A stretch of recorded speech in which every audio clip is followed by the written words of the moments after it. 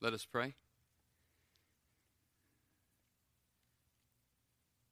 Holy Father,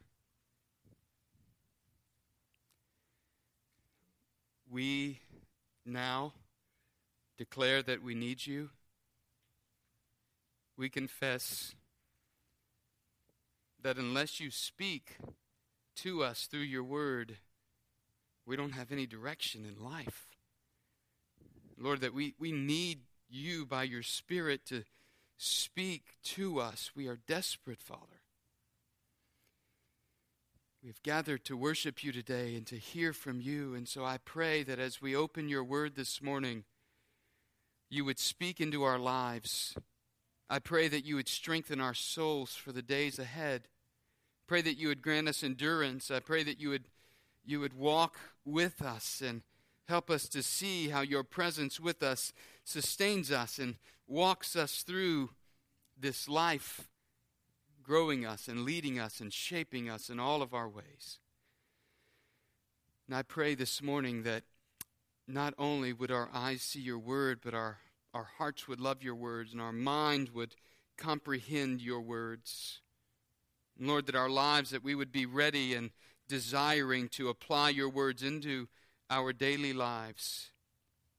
And so now, Lord, I pray that you would take the words of my mouth and the meditation of my heart, and that it would be pleasing in your sight, O Lord, our rock and our Redeemer. For it's in Christ's name we pray. Amen. If you have your copy of the Word of God, I want to invite you to open up to the Gospel of John, John chapter 16, and we'll begin in verse 5 this morning. We'll walk through verse 15. And the title of the message this morning is How Should We Live, Part 3. It's the third part of the series that we have been walking through since John chapter 15, where we began looking at the relationships. We saw the relationship between the disciples and Jesus, the relationship between the disciples and the world, and today we see the relationship between the disciples and the Holy Spirit as we relate to God the Father. So this morning's text is a continuation of the upper room discourse where Jesus is up and he's in the upper room with his disciples and he's been teaching them just before he is going to the cross. These are his last few moments with his disciples. And so his death and his departure is near, and to enter into the world of disciples in this text is to enter into the world of sorrow. I'm not sure how many people in the audience this morning are familiar with an old show, country show called Hee Haw. Raise your hand if you've heard it. All right.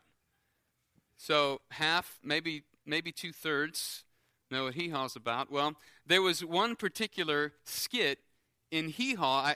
Listen, I know this because when I used to go to my grandmother's house, she loved to watch it. Okay, so that's the disclaimer. But in this skit, these guys would always sing the same song: gloom, despair, and what? Agony on me. Deep, dark depression, excessive misery. If it weren't for bad luck, I'd have no luck at all. Gloom, despair, and agony on me. Right? Well, I think that might be similar to what the disciples are feeling at this point. Gloom and despair, sorrow.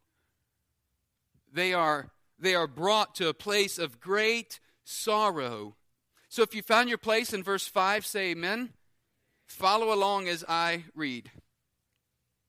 But now I am going to him who sent me, and none of you asks me, where are you going? But because I have said these things to you, sorrow has filled your heart. But I tell you the truth, it's to your advantage that I go away. For if I do not go away, the Helper will not come to you. But if I go, I will send him to you. And he, when he comes, will convict the world concerning sin and righteousness and judgment. Concerning sin, because they do not believe in me. And concerning righteousness, because I go to the Father, and you no longer see me. And concerning judgment, because the ruler of this world has been judged. I have many more things to say to you, but you cannot bear them now. But when he, the Spirit of truth, comes, he will guide you into all the truth. For he will not speak on his own initiative, but whatever he hears, he will speak. And he will disclose or declare to you what is to come. He will glorify me, for he will take of mine and will declare it to you. All things that the Father has are mine. Therefore I said that he takes of mine and will declare it to you. Sorrow. The disciples are filled with sorrow. In fact, it says that in verse 6. I've said these things to you, and sorrow has filled your heart. I think it's important for us to note in the beginning of the message this morning that the theme is God is with us. And this text shows us that God is with us. It shows us what Christ is teaching and telling his disciples about the ministry of the Holy Spirit, the helper that will come. And so the first point I want us to see this morning, it's simple. 2 points in the outline. The first one is the Holy Spirit, our helper. I want us to see that the Holy Spirit is our helper. And then secondly, I want us to see that the Holy Spirit is our guide. The Holy Spirit, our guide. And so first, the Holy Spirit, our helper. Jesus had given the disciples a metaphor to understand their relationship with him, with the Father. And this metaphor began in chapter 15, verse 1. He said, I am the vine, you are the branches. Right? And he says, every branch that remains in me will bear fruit. And he goes on to say, my Father is the vine dresser. And those that don't bear fruit, my Father will prune, or he will take away, he will cut off those who don't bear fruit. And so we see Jesus being the vine and the disciples the branches that are plugged in or that are in the vine. And then the Father himself is the one that comes along and prunes the branches in the lives of his disciples. We noted that even fruit-bearing branches must be pruned. So Christ then chooses these disciples. We learned that in chapter 15 as well.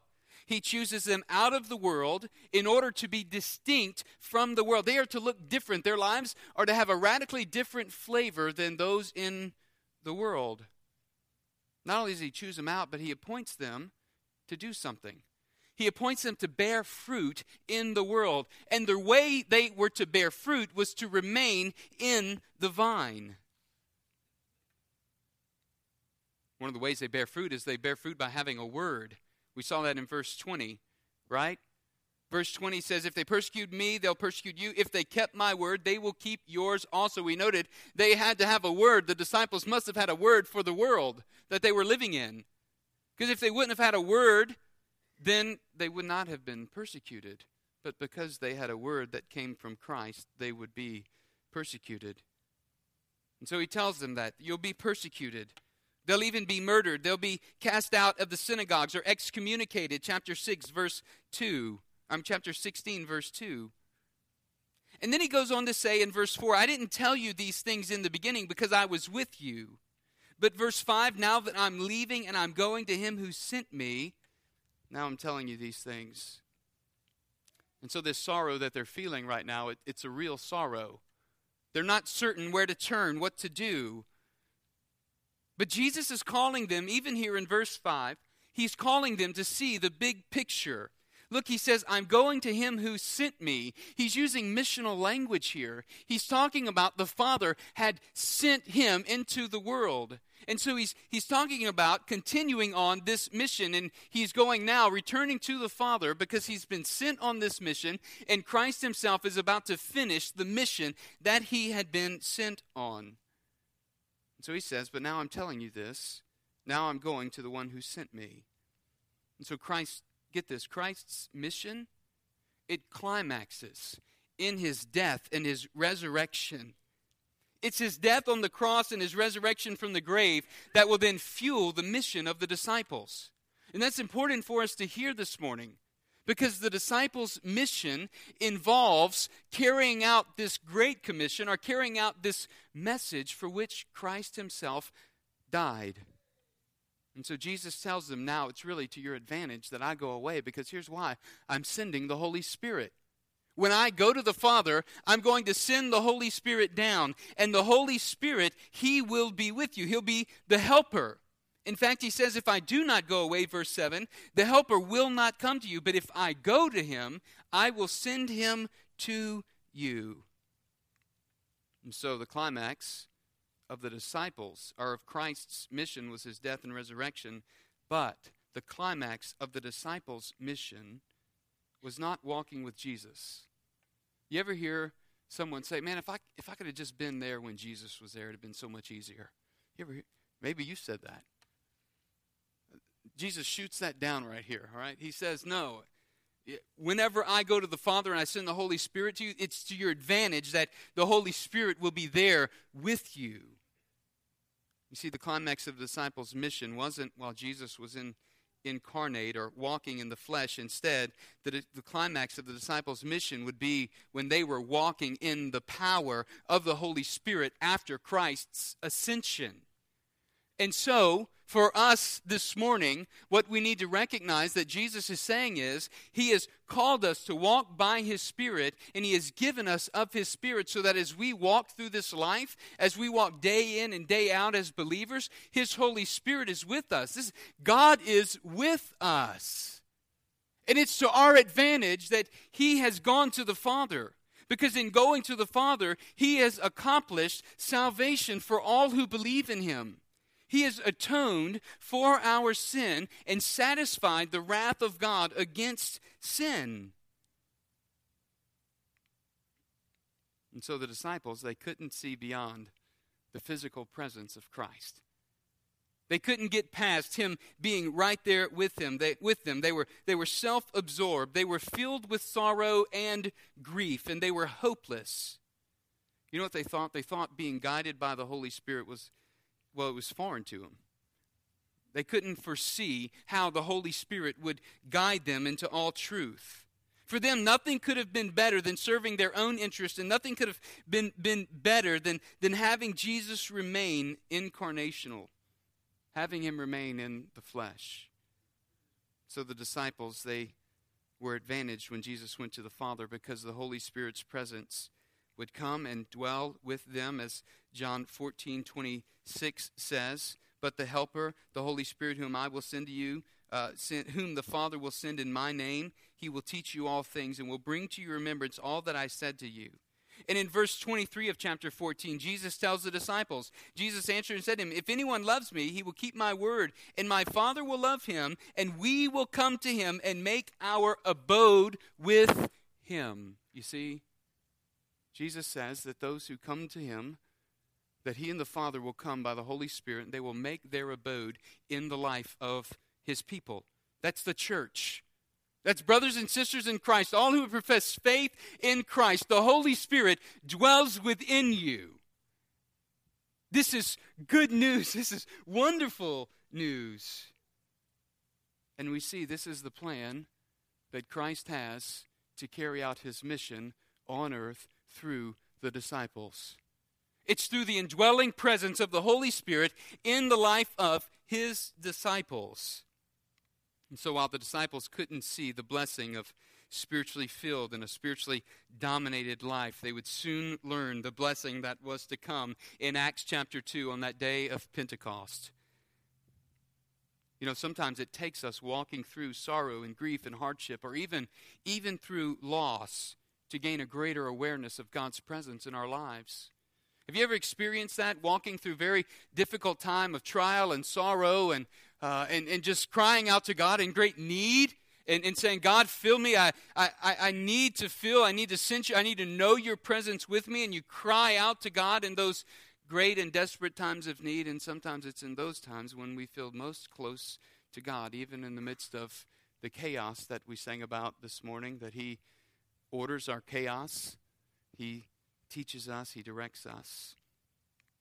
And so Jesus was pointing His disciples to see that the Holy Spirit, as helper, would empower them to be His disciples in the world, to be His followers.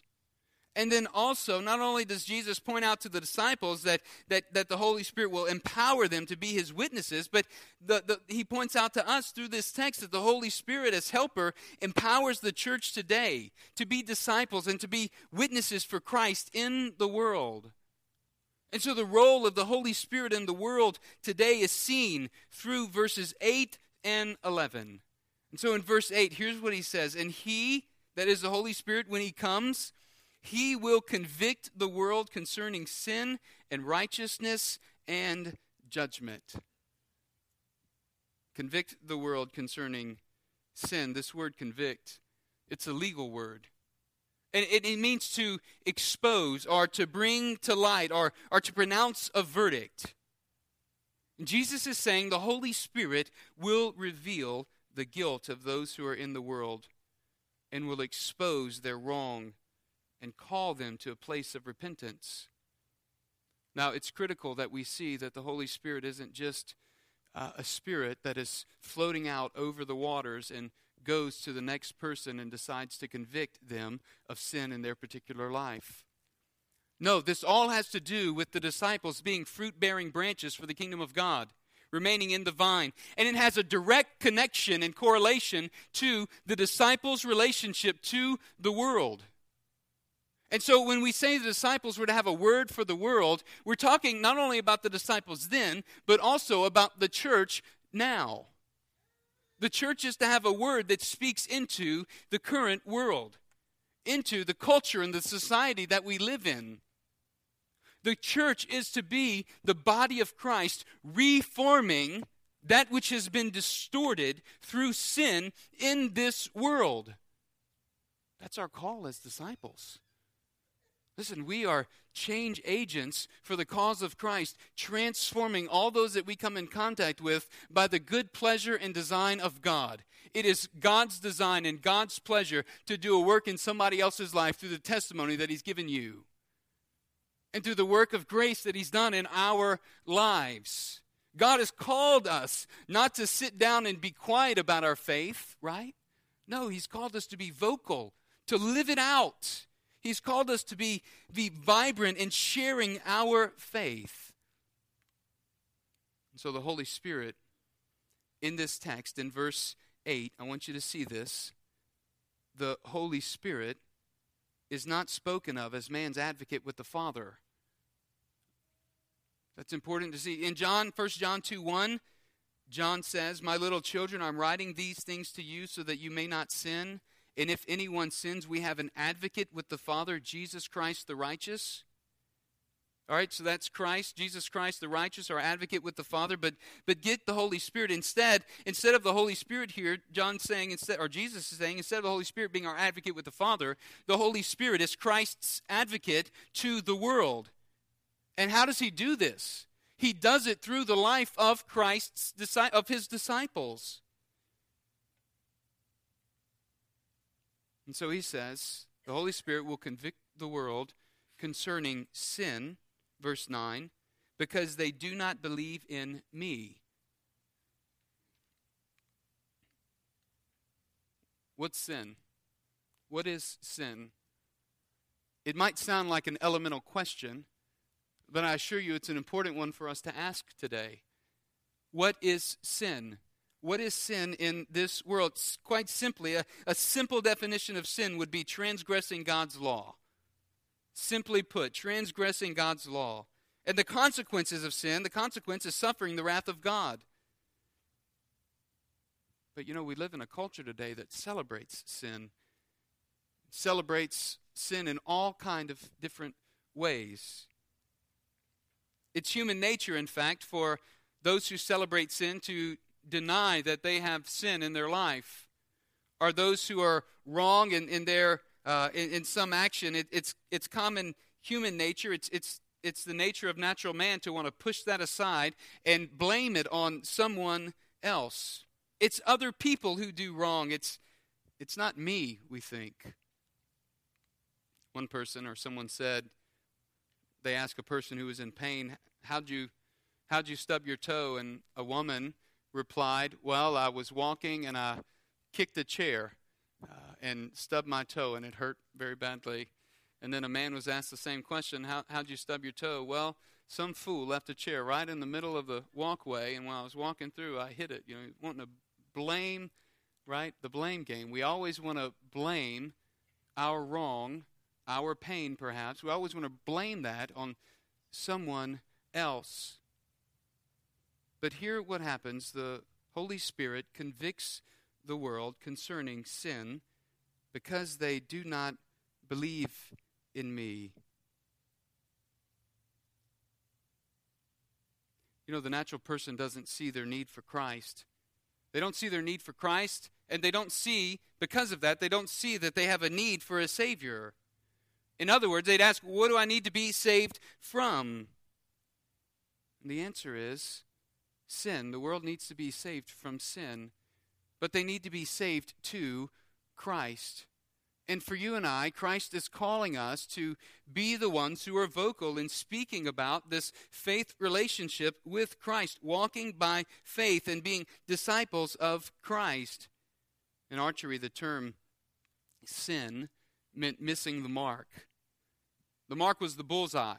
And in archery, you aim for the bullseye, of course. Everyone wants to hit the bullseye. And so sin was called missing the mark. Or sin was a term for missing the mark, missing the bullseye.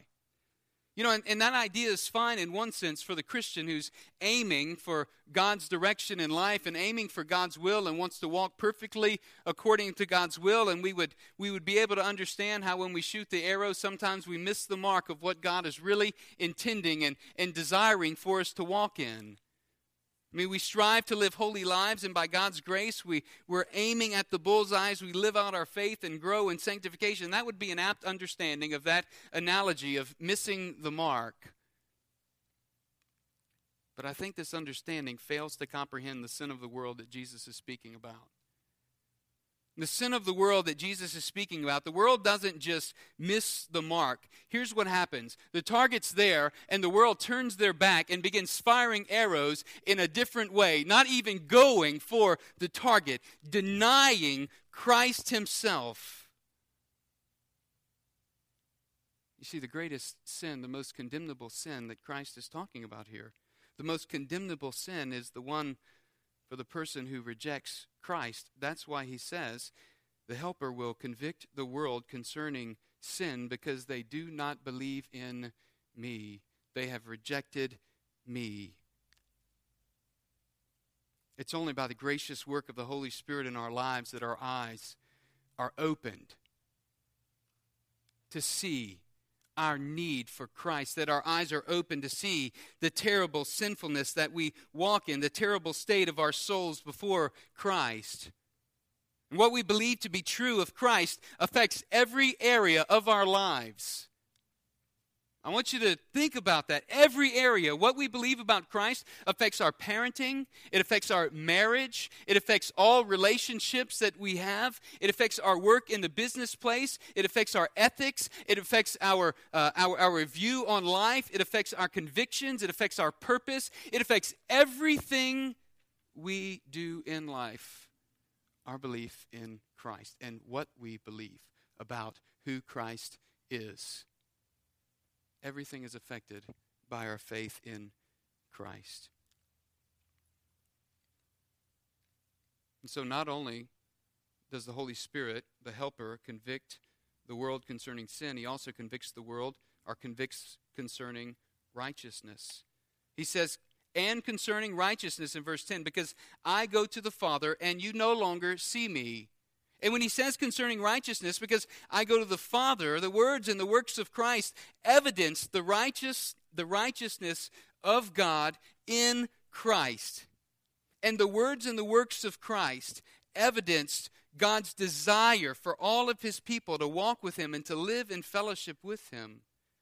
And so there's a right way to live before God, and there's a wrong way to live before God. And the right way to live before God is revealed through Christ. It's revealed through the light of Christ coming into the dark world as Christ came into the world and shined the light of God's revelation, showing us how to live in relationship with the Father.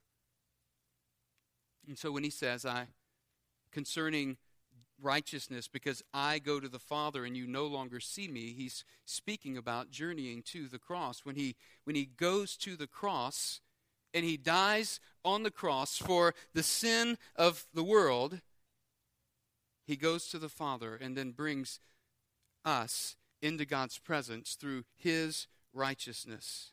And so the outward appearance and the worldly view sees Jesus' death as shameful and humiliating. A death that's reserved only for thieves. Anyone who died on the cross was thought to be cursed, and they were cursed. He was mocked and he was spit upon by the world. But it was through the cross that Jesus returned to the Father. Righteousness, then, is predicated on Christ's atoning work on the cross. His death was the cure for sin, and it satisfied the wrath of God toward sin. And so now we have a right standing with God because of what Jesus Christ did through death, resurrection, and ascension to the Father. And now the Holy Spirit becomes the helper. He takes the righteous living of Christ's disciples and he convicts the world. That's the point of the disciples in following Christ and the Holy Spirit being their helper. How will the world respond to the disciples' lives of righteousness? Well, he says in verse 20, remember the word that I said to you, chapter 15, verse 20, a slave is not greater than his master. If they persecuted me, they will also persecute you. And if they kept my word, they will keep yours also. The question we would consider this morning is, how will the world respond to the church living righteously? How does the world respond to your life and my life as we walk righteously with God by the help of the Holy Spirit? The Holy Spirit at work through the believers in the world will convict the world of sin and righteousness. And there will be one of two responses. There will be repentance or there will be rejection. There will be a hardened heart. But not only does the helper convict the world of sin and righteousness, the helper also convicts the world of judgment. He says in verse 11, because the ruler of this world has been judged. Simply put, Jesus' death on the cross has judged the ruler of the world, Satan. The cross, the resurrection, and the grave, they delivered the judgment on Satan. The prince of the world, Satan, he has been judged and the verdict has been announced, and all that remains is the execution of the sentence when Jesus returns. So here's the thing. When a person comes under conviction of sin in their life because of the Holy Spirit at work in them through the testimony of one of Christ's disciples through the church, that person sees the folly of sin and unbelief in their life. And they repent of sin, and they confess that he or she, or they confess that they too would suffer the just wrath of God and the judgment of God if it were not for the work of Christ on the cross. And this is the hope of the gospel, that through the testimony of the church, by the convicting work of the Holy Spirit, many will be brought to a saving knowledge and faith in Jesus Christ. And so we see the Holy Spirit is our helper. His desire is to use our lives, church, to bring about repentance in the world. The Holy Spirit, get this, the Holy Spirit is the one that convicts, not the church. The Holy Spirit is the one that convicts. You're not to be the judge in that sense. Allow the Holy Spirit to do the work of convicting while we live our faith out boldly. And we live it out before all to see, on display for the world to see. And so the invitation is the same as Jesus gives to the disciples in verse 5. I'm going to him who sent me. See the big picture of the mission, disciples. See what this is about, disciples. Hear what I'm saying. I'm going back to the one who sent me, and now you're going to be carrying out this mission. The big picture of Christ's mission through the church is that, church, we would be guided and directed by the Holy Spirit of God. that daily we would be walking in dependence to the Holy Spirit as we live out our faith in the spheres of influence that God has given us. And so we must not forget the Holy Spirit is our helper. He desires to work with us, to walk with us, to lead us. And that brings us to the second point this morning. The Holy Spirit is our guide. In verses 12 through 15, the mark of a great teacher is the ability to discern what truth to share and when to share it. Just the right amount of truth at the best time. I love that statement in verse 12, what he says, I have many more things to say to you, but you cannot bear them now. It shows Christ as being compassionate with his disciples. He waits until they receive the Holy Spirit to share. He waits until now to share some of the things with them that he hasn't shared with them before. We saw that in verse 4 of chapter 16. These things I did not say to you at the beginning. Why? Because I was with you, but now. Right? He waited this time. He allowed his disciples time to grow, and he was growing them in the process. You know, the Lord does the same thing with us. Maybe even through us, we use and exercise discernment when we're lovingly sharing with others, maybe areas in their own life where they need to grow. We lovingly exercise discernment as the Lord leads us, and we grow in discipleship with Christ. And Jesus exercises this great discernment as he leads his disciples, and he tells them, you cannot bear them now, but I have many more things to say to you. He's waited until now to share some of these things with his disciples. These other truths they really can't handle. But we see discipleship as the process of growing and learning. And Jesus has put this in place with his disciples. This is the way that Christ works in their lives. It's the way that he works in our lives. He leads us and teaches us by his Holy Spirit. And this really should be our guide as disciples as well. That we would exercise the same kind of discretion and Holy Spirit guidance in the lives of those that we work with and disciple. In verse 13 he says, but when he, that is, the Holy Spirit, the Spirit of truth comes, he will guide you into all the truth. For he will not speak on his own initiative, but whatever he hears, he will speak, and he will disclose to you what is to come. As the Spirit of truth, he reveals the character and the will of God to his disciples. Today, he does this through his word as we are studying and reading and submitting ourselves to the truth of God's word in our daily lives. It's the word of God that shapes us and molds us and directs us and reveals truth and reveals the character about God and who he is and how he works and what he desires to do in our lives. And so he will guide the apostles, he says, into all truth.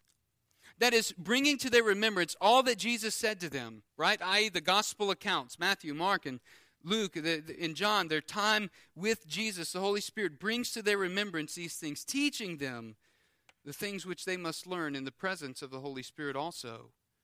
Verse 12, they couldn't bear those things now, but after the coming of the Holy Spirit, he will teach them all the truth. We see that evidence in the New Testament through the epistles, right? Through Paul's writing, through Peter's writing, and James. Through the epistles, we see this in Acts, the continued revelation of the Holy Spirit as the apostles are learning how to take God's word and what they have learned and apply it into their daily lives. And this is the same for us. We hear God's word, we read God's word, and we apply it into our daily lives. And even those things which are to come. He says at the end of verse 13, and he will declare to you what is to come. Even through new revelation for the apostles, the recording of the book of Revelation, the Apostle John And he says, he's not speaking, the Holy Spirit doesn't speak on his own initiative, but he discloses what is to come, showing the unity between God the Father, God the Son, and God the Holy Spirit. And the Spirit of truth teaches us the truth about God and who he is and how it applies and works in our lives, so that as we are growing in Christ, it's worked out and fleshed out in front of the world. And so the disciples needed the Holy Spirit's guidance and the Holy Spirit's empowerment in a greater way than they even realized then. You know, to have a guide means that I'm going somewhere. I don't know exactly where I'm going maybe, but I'm trusting that this guide is taking me in the direction that I need to go and bringing me to the place that I need to go. You know, I was thinking about the characteristics of a good guide. Who would be, or what would be the characteristics in your mind of a good guide? Someone who has information that they're able to share with you about the place that you're going. You're able to learn from them. They teach you. Someone who doesn't get lost. I think that would be important. You don't want to get lost if you're on a tour, right? I mean, especially like if you're in a cavern or a cave. You wouldn't want to get lost while you're on a tour.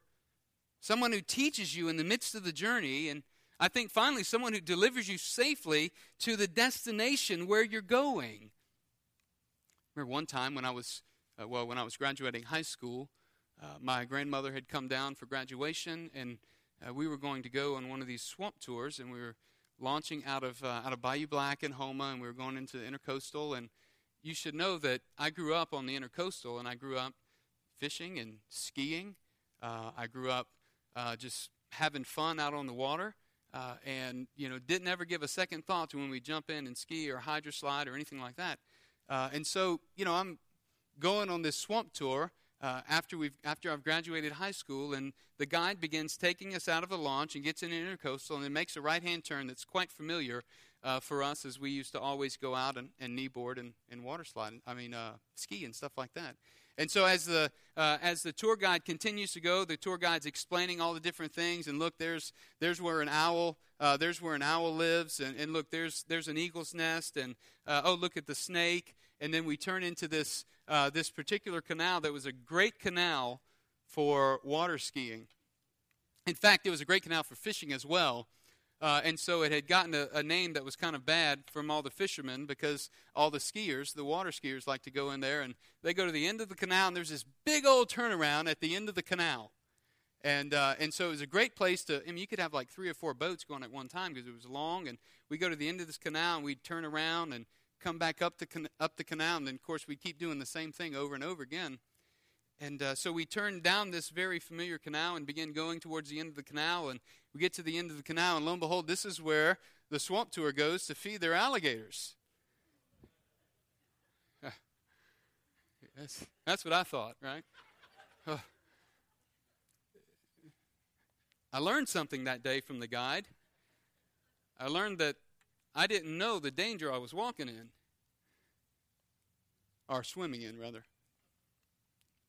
The point is, that guide taught me there was danger that I wasn't aware of seeing. I wasn't able to see. And this is the same thing the Holy Spirit does in the life of the world through the church. It reveals the danger that their eyes are closed and blinded from seeing. God uses His church and His people to convict the world of sin and righteousness and judgment, because Christ died for the sins of man. He satisfied the wrath of God against sin so that man would not have to suffer the wrath of God against their own sin. And so the Holy Spirit works in the life of the church and in the life of His disciples in order to be a picture, the bride of Christ, a radiant, shining picture to a lost and dying world. Saying, come in here, find refuge. Find a place of love. Find a place where you can grow. Find a place of unity. The Holy Spirit is a good guide, because not only does the Holy Spirit do that in the world, The Holy Spirit does that in the lives of the disciples, revealing the truth of God's word to us. He is the Spirit of truth. He instructs us. He teaches us. And notice I'm saying He. The Holy Spirit is not an it. He is a person, the third person of the Trinity. And He reveals the truth of God to us. He leads us. He teaches us. Church, we need the Holy Spirit's guidance. He'll guide us into all truth as we seek Him. He'll give us wisdom on how to apply God's word today in our lives, in the circumstances that we walk through, so that we might speak and be faithful witnesses to the world. The Holy Spirit does this in order to glorify Christ. Verse 14. He will glorify me, for He will take of mine and declare it to you. All things that the Father has are mine. Therefore I said that He takes of mine and declares it to you. So the Holy Spirit guides us in accomplishing the work of the Father in the world. We are to be fruit-bearing branches. And yes, God does prune our branches. God does cut things out of our lives that are hindering us from walking faithfully with Him. He shapes us and He molds us and He teaches us and He works by the ministry and the power and the Word, His Word, through the Holy Spirit in our lives. And it's the Holy Spirit's work to convict the world concerning sin and righteousness and judgment. And get this, it is the disciples' work to witness to the world. We must be witnessing to the world about the personal, powerful, life-transforming gospel of Christ. If we're yielded to the Holy Spirit, He will use us as faithful witnesses for the glory of Christ. I want to ask you this morning, are you yielded to the Holy Spirit in your life? Have you been walking knowing that God is with us? He's our helper working through our lives to bring about salvation to the world. He teaches us. He's our good guide, guiding us into truth through His Word so that we might grow in our love and our affection for Christ. Does this describe you this morning? How should we live? We should live a life guided by the Spirit, depending upon the help of the Holy Spirit. I pray that the Lord will take His Word and challenge you and shape us and sharpen us for His glory. This morning I want to close in prayer and then invite you to respond by praising God for His goodness as we sing how deep the Father's love for us. I want to invite you to respond to the wonderful grace of the Lord in your life by praising Him.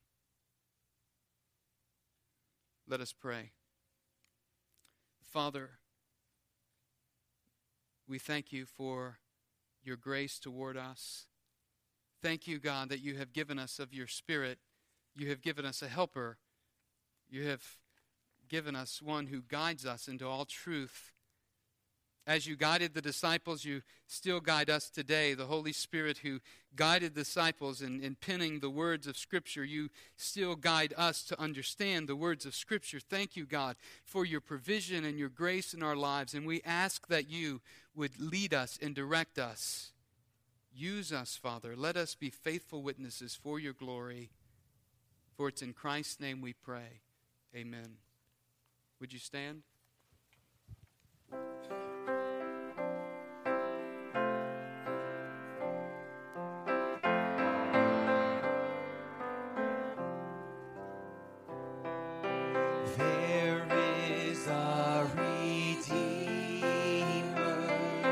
Jesus, God's own Son, precious Lamb of God, Messiah, Holy One. Thank You. Thank You, oh my Father, for giving us Your Son and leading the work on earth is done. Jesus, my Redeemer, name above all names, precious Lamb of God, Messiah, oh, for sinners slain. Thank you, oh my Father, for giving us your Son and leaving your Spirit till the work on earth is done. Last verse. When I stand in glory, I will see his face. There I'll serve my King forever in that holy place. Let's give our thanks. Thank you, oh my Father, for giving us your Son and leaving your Spirit till the work on earth is done. Amen. You may be seated. We chose that different song because we thought it would fit the message better, and I think it did. We just didn't